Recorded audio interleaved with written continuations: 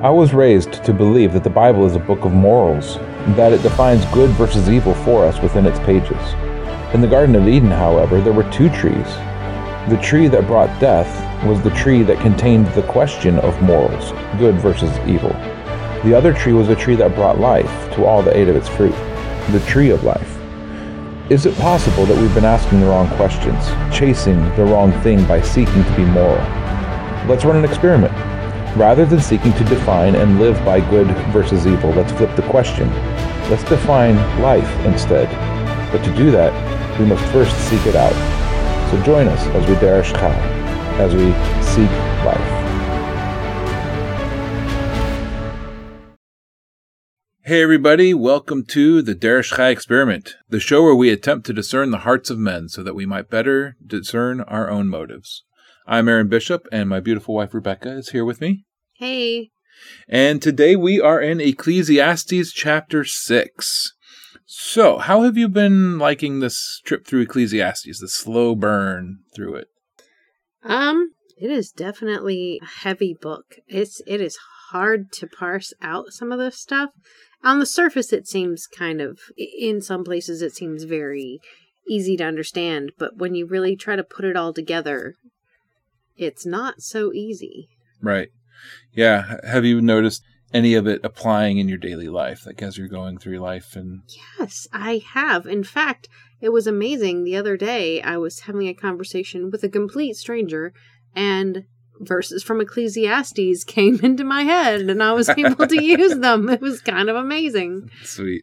Yeah, I found myself in conversations as well, bringing up thoughts from Ecclesiastes, and even in reading other verses or Bible study, noticing other authors of the Bible who say things that are very similar to what Solomon is saying here. For example, the parable of Yeshua, where he talks about the man who builds the tower and fills it with all the grain, and then he dies before he's able to use it. Well, guess what? We're actually going to cover that type of guy today. Yep, and that futility. And the futility Absolutely. that Yeshua was speaking of in that parable. I think that's one of the beautiful things about Bible study and really digging into Scripture is that you'll recognize that there are themes throughout the entire Scripture, and the more that you read it, the more that you dig in, the more that you really take in this book that we were given, the more you're going to see connections, and you're going to see how this plays into that, plays into that, plays into this other thing. Right. And just be able to see this huge spider web of intentionality. Interconnected thoughts. I've heard it described as hyperlinks. Yes, that's a good one. The hyperlinks that move you from place to place in Scripture, that you read one thing and it causes you to think of 10 others in Scripture, and then when you go and read that, you think it points to something else, and you go and read that and it points to something else, and it's just constantly never-ending cycle of digging deeper and deeper and deeper into this beautiful work that is the Bible. So today is a rather short chapter, which I'm not going to promise anything, but might mean for a short episode. We'll see how this all turns out. But it only has a couple things to really kind of dig into. So let's go ahead and open up and read this chapter, and then we will come back and discuss. Ecclesiastes chapter 6. There is a misery that I have seen under the sun, and it is heavy upon humanity. God gives a man riches, wealth, and honor, so that he lacks nothing that his heart desires, yet God does not enable him to eat from it. Instead, a foreigner will eat it. This is fruitless, an agonizing illness. Even if a man should father 100 children and live many years, however many the days of his years may be, yet his soul is never satisfied with his prosperity, and he does not have a proper burial. Then I say that it is better for a stillborn than him, even though it comes in futility and departs into darkness, though its name is shrouded in darkness, though it has never seen or experienced the sun, it has more rest than the other. Even if the other man were to live 1,000 years twice and never enjoy good things, do not all go to the same place? All a man's labor is for his mouth, yet his appetite is not satisfied. So what advantage has the wise over the fool? What does the pauper gain by knowing how to walk before the living? Better is what the eyes see than the pursuit of the soul's desires. This, too, is fleeting and striving after wind. Whatever exists has already been named, and it has been made known what humanity is. But man cannot contend with the one who is mightier than he. When there are many words, futility increases. How does that benefit anyone? For who knows what is good for one during his life, during the few days of his fleeting life that pass like a shadow? For who can tell a person what happens after him under the sun? So Ecclesiastes chapter 6. What stuck out to you from it as you were reading through it? The story of two different men. Explain. Kind of. Well, it's the story of the one guy who has wealth and honor and everything, and then it's taken from him in one way or another. And I think he kind of is calling back to the end of Ecclesiastes 5. But then there's this other guy who has, you would assume, wealth, but definitely has hundreds of children and has anything he could want and is never satisfied. Yeah, Solomon is digging into the futility of possessions, or of pursuing possessions as an end or a goal in itself. But he's recalling back even further than chapter 5. Back in chapter 4, there was the man who worked for possessions and didn't have anyone to pass it on to, which is also a connection. And I kind of see the man who now has hundreds of children and he lives many years. I kind of see him as the other side of that coin. Although we kind of talked about him, the man in chapter 5, the man who has money, but then he loses it all in a bad investment. Right, who has all the money, but then has nothing to pass on to his children. We kind of talked about him as the corollary to the man from chapter 4 last week. Mm-hmm. So this man is, I guess, the third side of this three-sided coin once again. But before that, as you said, there's this great evil which is seen under the sun. Once again, he's going to be comparing good and evil. And we're actually going to get a really good insight into this defining good and evil before the end of the chapter. But there's this evil, which I've seen under the sun, great among men. The man who's given riches and wealth and glory, and he lacks nothing of what he desires, and he doesn't get to eat of it. So how can he lack nothing that his heart desires and yet not be able to actually eat it? Because he's taken from it. This is the man that Yeshua was talking about in his parable. The man who has the storehouses, and he says, I'm going to build more storehouses. I'm going to take down my storehouses and build bigger, right. Yeah. And just so I can hold more, I can have more possessions and more riches. And then he dies.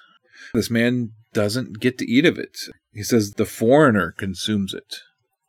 Now, I find that maybe a bit prophetic. How so? Well, this is Solomon, right? The first king of the unified kingdom of Israel. Oh, right. Who had just vast amounts of wealth. And his children, he had many, many, many children. He's that man. He is able to use his wealth, and I hope he's able to see the good in his life, especially after writing all this. He's able to sit back and contemplate and look back on the good of his life. Whether or not he was able to while he was in it is another question. But then his sons squander it all, and by the end, whether northern kingdom or southern, it is all completely devoured by the enemy. Mm-hmm. The Assyrian Empire. Come and take it all. Right. The Assyrian Empire comes and takes all of the goods of the Northern Empire. And then 150 years later, Babylon comes through and takes everything in Judea and strips them of all of their goods, including all of the golden vessels from the temple, and everything of value is taken to Babylon. All of this gold that was stored up, all of these things that were so beneficial, the riches of the people of the time of Jeremiah. Right. And when you read Jeremiah, you actually encounter a lot of these people who are rich and wealthy and have servants. And Jeremiah convinces them to cut a covenant to let their servants go. And they do it, and they walk between the pieces, and then they because say, of their things, I want them back. Right, because of their things, because of their lifestyle, they enter back into oppression and begin to oppress the people under them once again, forcing them back into slavery through force. And it's at that point that God just basically says, you know what, I'm done with you guys. You're terrible. You had the chance and you completely blew it, and it's done. It's over. Well, they broke the covenant that they made, walking through the pieces. Right. So they were going to be torn asunder, just like the pieces. Right. They were torn asunder, and their goods were distributed to the nations. The curses of Leviticus chapter 27 and Deuteronomy 27 through 28 being carried out on Israel at that time. And even the book of Lamentations then kind of goes into just all of the things that were lost, that were destroyed. Their temple and their homeland and everything else. Yeah. Right. And their children. And this section, it's a hyperlink. It's a hyperlink. It's absolutely. a hyperlink to the history of Israel, and it is in some ways prophetic, as it points to the future of Israel and even the futility of everything that David and Solomon built, as it all came crashing down and was spread throughout the world. So then it goes on to this other man, and this other man actually takes quite a while to go through. It's 4 verses for the second man to describe out of him. 12. That's kind out of of 12. impressive. Yeah, he gets quite a bit of real estate in the book of Ecclesiastes. And this is the man who has 100 children. He lives many years. It says in verse 6 that, and though he live 1,000 years twice over, so he lives 2,000 years, longer than anyone that's ever lived. But his being is not satisfied with the good. And he does not have a proper burial. I find that fascinating. I mean, I know that they definitely gave honor to sleeping with your fathers, that kind of mentality. Right, honoring those who have gone before. Right. And I think it's more just idiomatic. You know, this is the place where my ancestors went, was into the ground or into this cave or whatever, so they're going to sleep with the ancestors. They're going into this cave as well. But yeah, the idea of not having a proper burial or a grave, a place to be buried, it was a dishonorable thing to not be buried, to be left out, to be left for animals or crows or just anything to come and desecrate your carcass. Yeah, absolutely. That was a huge dishonor, you could have been the greatest man on the earth. I mean, we see this with Jezebel. Right. She had everything and was thrown to the dogs, and dogs ate her body, and that was a huge shame, putting this final stamp of shame on everything she did, regardless of what honor she may have garnered in the world from the sycophants around her. That ending ended it all. Mm-hmm. And so I think that's kind of what he's eaten by dogs. Right. Yeah. So, such a lovely word picture. Right.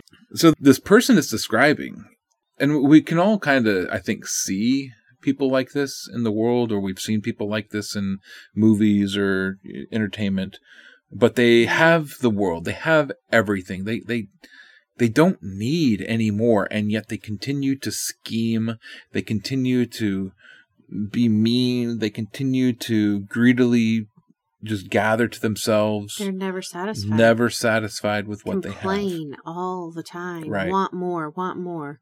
This isn't good enough. Right. They're never, they can't just be happy with what they have. And they can't enjoy what they have because there's always something more that they have to have. Or they're even negative and down on the things that they do have, even though they've got it. Right. It's not good enough. Well, my house isn't as big as his house. That keeping up with the Joneses type mentality. Or right. I know I renovated my bathroom 2 years ago, but now I really need to redo it because the tile that I picked is just a little off color outdated or whatever. Right. And we've all known people like that who are just completely unsatisfied with the good things that they do have. They always have to have more. They always got to pursue more. They've always got to take more. They're just unsettled, unsatisfied, unhappy with their current state. Mm-hmm. And that's this man. And Solomon says it's better that this man be stillborn. Mine says premature birth, but in the ancient Near East, a premature birth would be a stillborn. There were no NICU units. There were no incubators. There were no oxygen tanks. if you came out too early, you're dead. You're dead. It was just all there was to it. And so he says it's better for this man who's unable to find the good in his life, even though he has everything. It'd be better for him to not have been born. Even though the child, mine says it, but it's talking about the child that's stillborn, even though it comes in futility and departs in darkness, though its name is shrouded in darkness, and though it has never seen or experienced the sun, it has more rest than the other. Right. Wow. That is extreme, and it's powerful, and you can almost feel the weight of that. Right. It reminds us of Job, the man who had everything and it was taken by foreigners. Yeah. And in his sorrow and his wallowing in his misery, he cursed the day he was born. It'd been better if I had not been born. Very same conclusion. Right. Absolutely. To experience this, to go through this shame, this hurt, this heartache, this loss. And to a degree, I think we can all kind of resonate with this, and because we all know loss. We've been there. Right. We've been that person who cannot be satisfied. We've been that person who truly doesn't need all the things that we want. We get our wants and our needs confused so many times. Yeah, that's the absolute truth. And we've been this person, and recognizing that we're unsatisfied, recognizing that we're striving after the wind. That, I think, is kind of the point of the whole book, really. Hey, watch what you're striving for. Don't do these things, you know? Yeah, don't make the physical your focus. The physical is good. The physical is wonderful. It is a blessing from God to live in and to experience the physical. But don't make the acquiring of things your focus. And Yeshua even said it, where your treasure is, there your heart is also. So store up treasures in heaven where moth and rust do not destroy, rather than here on earth where moth and rust destroy. He's calling back to the same idea. The physical goods, your physical things, they're futile. They're gonna wear away. They're gonna go away, and they're gonna get destroyed. Armies are going to come through and burn them down or tear them away from you. Hurricanes, tornadoes. Death's going to happen. Sickness is going to happen. We live in a fallen and corrupt world. We can't escape these things. They are part of our broken existence. So when you have it, enjoy it, but don't make it the it. Right. Because there's something much bigger and much grander out there than the things that you own. Again, it's that quote from the movie, the things that you own end up owning you. That quote just sticks with me and has for many years. Mm-hmm. And is just such a profound truth to that. When you have a lot of things, those things end up owning you, and your life then becomes dedicated to upkeeping those things or getting more things or supporting those things. And then in verse 7, the deepest truth. This is the proverb. This is the verse that this entire chapter revolves around chiastically. It's all the labor of a man is for his mouth, and yet his appetite is not satisfied. That is a profound verse, isn't it? Absolutely. I mean, it's not one I necessarily want to put on a plaque and hang on my wall, but it absolutely does resonate, because we eat 3 times a day and we're hungry. Right. More than 3 times a day. Right. And many of us, if we don't get that food, we get hangry. Right. It affects our moods and our relationships and how we treat people if we don't get our food. And this was not a society like ours where we can,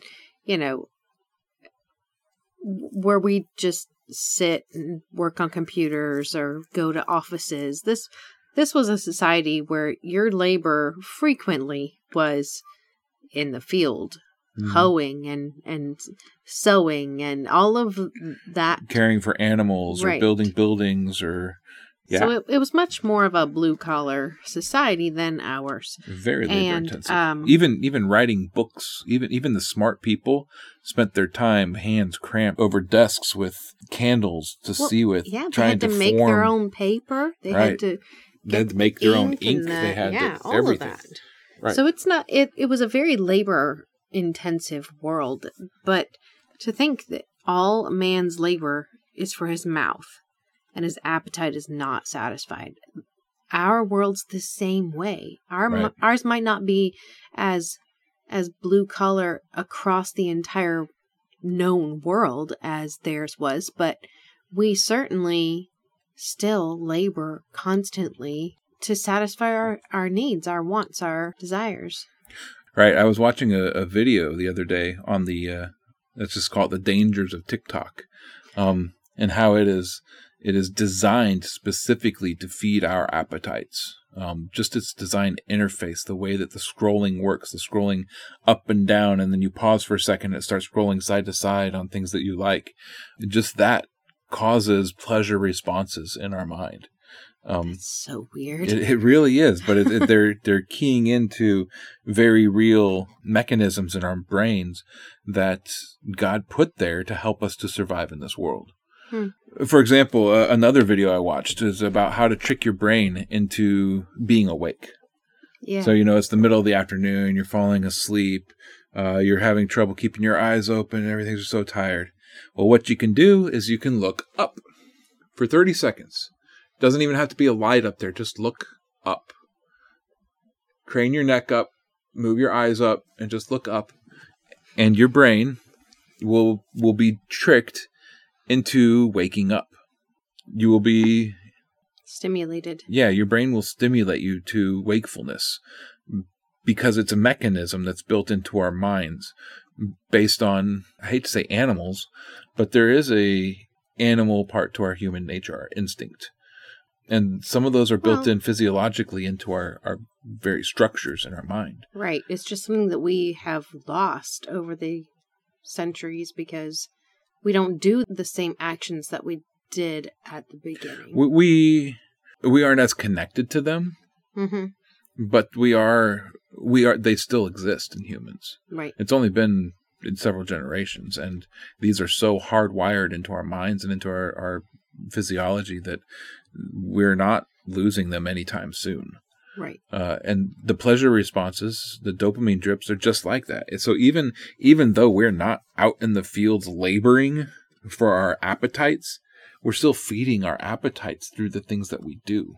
Yeah. Whether it's playing the game, whether it's listening to the podcast, whether it's scrolling through Facebook or TikTok or Twitter or whatever else that you might be scrolling through, watching some videos, you're feeding your appetites. Right. And as soon as it's gone, we've actually trained ourselves. Within 5 seconds, we're wanting to look at our phones again. Within just a few minutes, if without it, we start fiending, or we start having withdrawals and wanting that next hit. You can't go through a commercial without looking at your phone while the commercial is playing on the screen. Right, and God forbid you end up in the bathroom without your phone. Right. Oh, my goodness, it's so many times you can read a shampoo bottle. But this verse, it's much more than just going out into the fields and laboring or your physical work, your employment that you do for money, which is still feeding your appetites. But it's even the pleasure and the entertainment that we take in. Mm-hmm. It's so fleeting and so passing that it's feeding on wind. Something a friend of ours likes to say frequently is, you are what you eat. Right. So make sure what you eat's worthwhile. Right. Yeah, make sure it's worth actually eating. And he definitely means that more than just food. Right. It is metaphor. So that truth of verse 7, I mean, we could just stop there on that parable and it would all be worth it. All right. Well, thanks for joining us. So next week we will be covering... let's go ahead and do the rest of it. Okay. So verse 8, what advantage has the wise over the fool? What advantage does the poor have who knows how to walk before the living? I mean, okay, your You're a fool, you know how to fake it, you know how to walk before the people around you. You're a wise man. What advantage is either of those? So again, he's in this nihilistic mindset, you know. What does it matter if I'm wise or if I'm a fool? What does it gain me in reality? Yeah, what's the point? What's the point? Going back to chapter 2, where he's talking about, I pursued knowledge and I pursued foolishness, and neither one gained him anything. Right. He did settle, though, on it's better to be wise, simply Right. because your life will be easier. Right. But then he also says, you know, the wise end up actually being a little more miserable than everybody else. Because they have to watch them be stupid. Watch all the stupid people make mistakes. Yeah. So again, he goes back and forth, you know, it's better to be wise, but yeah, being wise will make you a little bit more miserable than the fool who's out there just having fun. So really, what benefit is there to either side? And I guess that kind of, it just speaks to us, because how many of us would want to know more, or wish life were easier, or you know, maybe if wish only we knew better, or only if I didn't know this. Yeah. You know, ignorance is bliss type mentality. Yeah. And again, we've all kind of gone through that and wanted to be more. And when we see it this way, we can kind of see that he's speaking to our envy. He's speaking to our envy, the desire to have what others have, the desire to be what others are. And he's speaking to the contentment with who you are now. And verse 9 really goes into that. What the eyes see is better than what the desire goes after. You know, the things that you actually see, that you can hold, that are part of your life, they're better than the things that you lust after, that you're chasing after. I would go so far as to say that the things that you're surrounded with are better than what your eyes see, because in our world, we see a lot through these portals in our hands and in our lap. We see so much that they could never have comprehended. So I would even say, because for him, what he saw were the things that he owned, the things that he could interact with. But we see so much that we can't interact with. That's very true. And they end up many times enticing desire within us. Yeah, that's why we don't go window shopping. Right. Right. So I know some people out there that you like to go to the store and just browse through the stores and look at what's available. And I refuse to do that. Yes, that is a very accurate statement, because I used to like to do that. Absolutely refused to do that. And she couldn't understand why. Why don't you just want to go look? Why don't you want to go look? Because it entices need within you. It really causes you to want to buy the thing, to get the thing. Oh, I didn't know this existed. I must have that. A garlic press. What? I had no idea. A salad spinner? Who knew those existed? Let's get one. But he's making fun of me, in case you're wondering. But yeah, he's speaking to our own envy, that enticement for more. It's David sitting on the rooftop while the army is out to war, and seeing the pretty woman bathing on the rooftop nearby. And though he has hundreds of women, he desires. He takes. Right.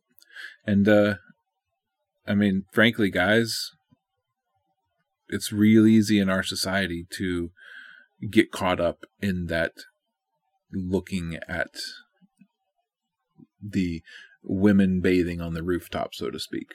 That it's available, and it's futile. It really is. It absolutely destroys your brain. It destroys your capability for pleasure. It destroys your capability for real connection with another human. If it is something that you're involved in, I plead with you, stop. Stop looking at pornography. It will destroy your relationships. Absolutely. And you'll be unable to have healthy relationships. There's tons of science out there on just how bad pornography is for your brain and your psyche.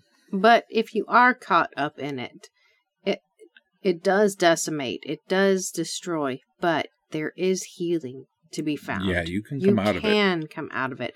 You can heal, and you can eventually have good relationships, good, have the pleasure sensors back in your brain. You can do that, but it's a lot of hard work. It can be a lot of hard work to get there. But yeah, it comes to reforming habits. If you would like if you're struggling with it and you need some help getting through it, drop me a line. I've got stuff on the website. I've got Facebook pages. I'm out there. Drop me a line. We can talk through it. And I might be able to point you into some resources that can really help you. Regardless, moving on. Let's stay on that verse for just a minute longer. Because I think what he's trying to get at is better. There was a saying going around, better is one in the hand than two in the bush. Right. And it's better what you can see, what's tangible, what's real in front of you, than your pipe dreams. Right. I mean, so often I would find myself as a kid just daydreaming away, dreaming my life away, and completely ignoring everything literally right in front of me. Right. And that is something that certain personality types have a lot more problem with that than others. Mine definitely does. But it's definitely something that needed to be mentioned, because it's not just all the things that you listed, but it is wasting your life on just dreaming, or even I'm gonna be a millionaire. I'm gonna be a millionaire, and I'm gonna pursue it with everything in my because I believe I can do it, and this dream of what you could be, and you're not actually. You're completely missing out on who you are. Right. You're striving for this dream that you have, but you're not actually living a life that's worth living, that's worthwhile. And that kind of lifestyle just leaves you sad long enough. Just the constant dreaming, the constant pursuit, the not satisfied with what you have because you have to have something more. It leaves you unsatisfied. And then when you get the thing that you always thought you want, it doesn't last long because your appetites will change. That's the truth of Ecclesiastes. That's the truth of the Bible. Your appetites will change. It will no longer satisfy, and you'll want to move on to something else. This too is fleeting and striving after wind. Oh, man. So whatever shall be has already been named, and it is known that he is the Son of Man, and he is unable to contend with him who is mightier than he. That is speaking of the authority that we spoke of last week, that last little bit. He's unable to contend with the one who is mightier than he. Well, we all have someone who's mightier than us. And even if you're the king, you have someone who's mightier than you. And you're unable to contend with them. You're just the son of man. You are a son of Adam. You're just human. You're only human. Yeah. And, you can't know all ends. And that's kind of where he goes here at the very end of this chapter. And again, he touches on the importance of words. The more words, the more futility. The more you sit there and talk about the dreams you have, the things you're going to do, the gossiping about people or places or things or situations. It's just you're increasing the futility of your life. We kind of talked about that last week too, about when there are many words, futility increases, and just blathering on about nothing. And we've all had those futile conversations. Yeah. Yes, we have. Yes, we have. And how does it benefit anyone? Yep. Yeah, that's very really accurate. And then with verse 12, he really digs down to the whole point of the matter. For who knows what is good for man in life, all the days of his futile life, which he passes like a shadow? For who declares to man what shall be after him under the sun? This is the engaging in this process of defining good and evil in our lives. Mm-hmm. The things that we define as good will many times end up being evil. And things that we define as evil in the moment will end up being the best things for us in our lives. Right. Absolutely. I can definitely relate to the second part of that, for sure. Explain. I grew up sick. All the time I was sick. I was in and out of hospitals all the time. And it was just this drudgery that, almost a drudgery of life in general. It was this constant struggle just to stay alive and to not hurt all the time. And it ultimately was the tool that God used to bring us to himself and to bring us to the end of ourselves. To bring us to the end of ourselves, to realize that we could not do this life by ourselves without him. And we needed him. And it shook us to the core. It shook our faith. It shook our foundation. But then we realized we were building our foundation wrong. And we needed it shaken so that we could rebuild. And it also has given me a real heart for other people who are going through really hard stuff, and helps me be able to see those who are on the outside wishing that they could be involved because of this, that, and the other reason. So I can definitely see where some things that we think is terrible is actually good. Yeah. Yeah, and who hasn't on their marriage day, on their wedding day, said, "This is good"? And at least half of the people who get married end up seeing it as a bad thing at some future date. Yeah. That's just plain statistics. Mm-hmm. It is a part of our life that we will define things as good and evil all the time. And then a year passes, a decade passes, and suddenly it's no longer the good thing that it used to be. It's become the evil thing in our life. And when we attempt to engage in this defining of good and evil, it's so easy to delude ourselves because we define it based on our appetites. Mm-hmm. Or our desires. Yeah, right, absolutely. Right. We define good and evil based on whether or not we're satisfying some appetite within us. And God's economy doesn't work that way, which is why we feel it's so important to define life versus death, because everything goes through struggle when it lives, as it grows.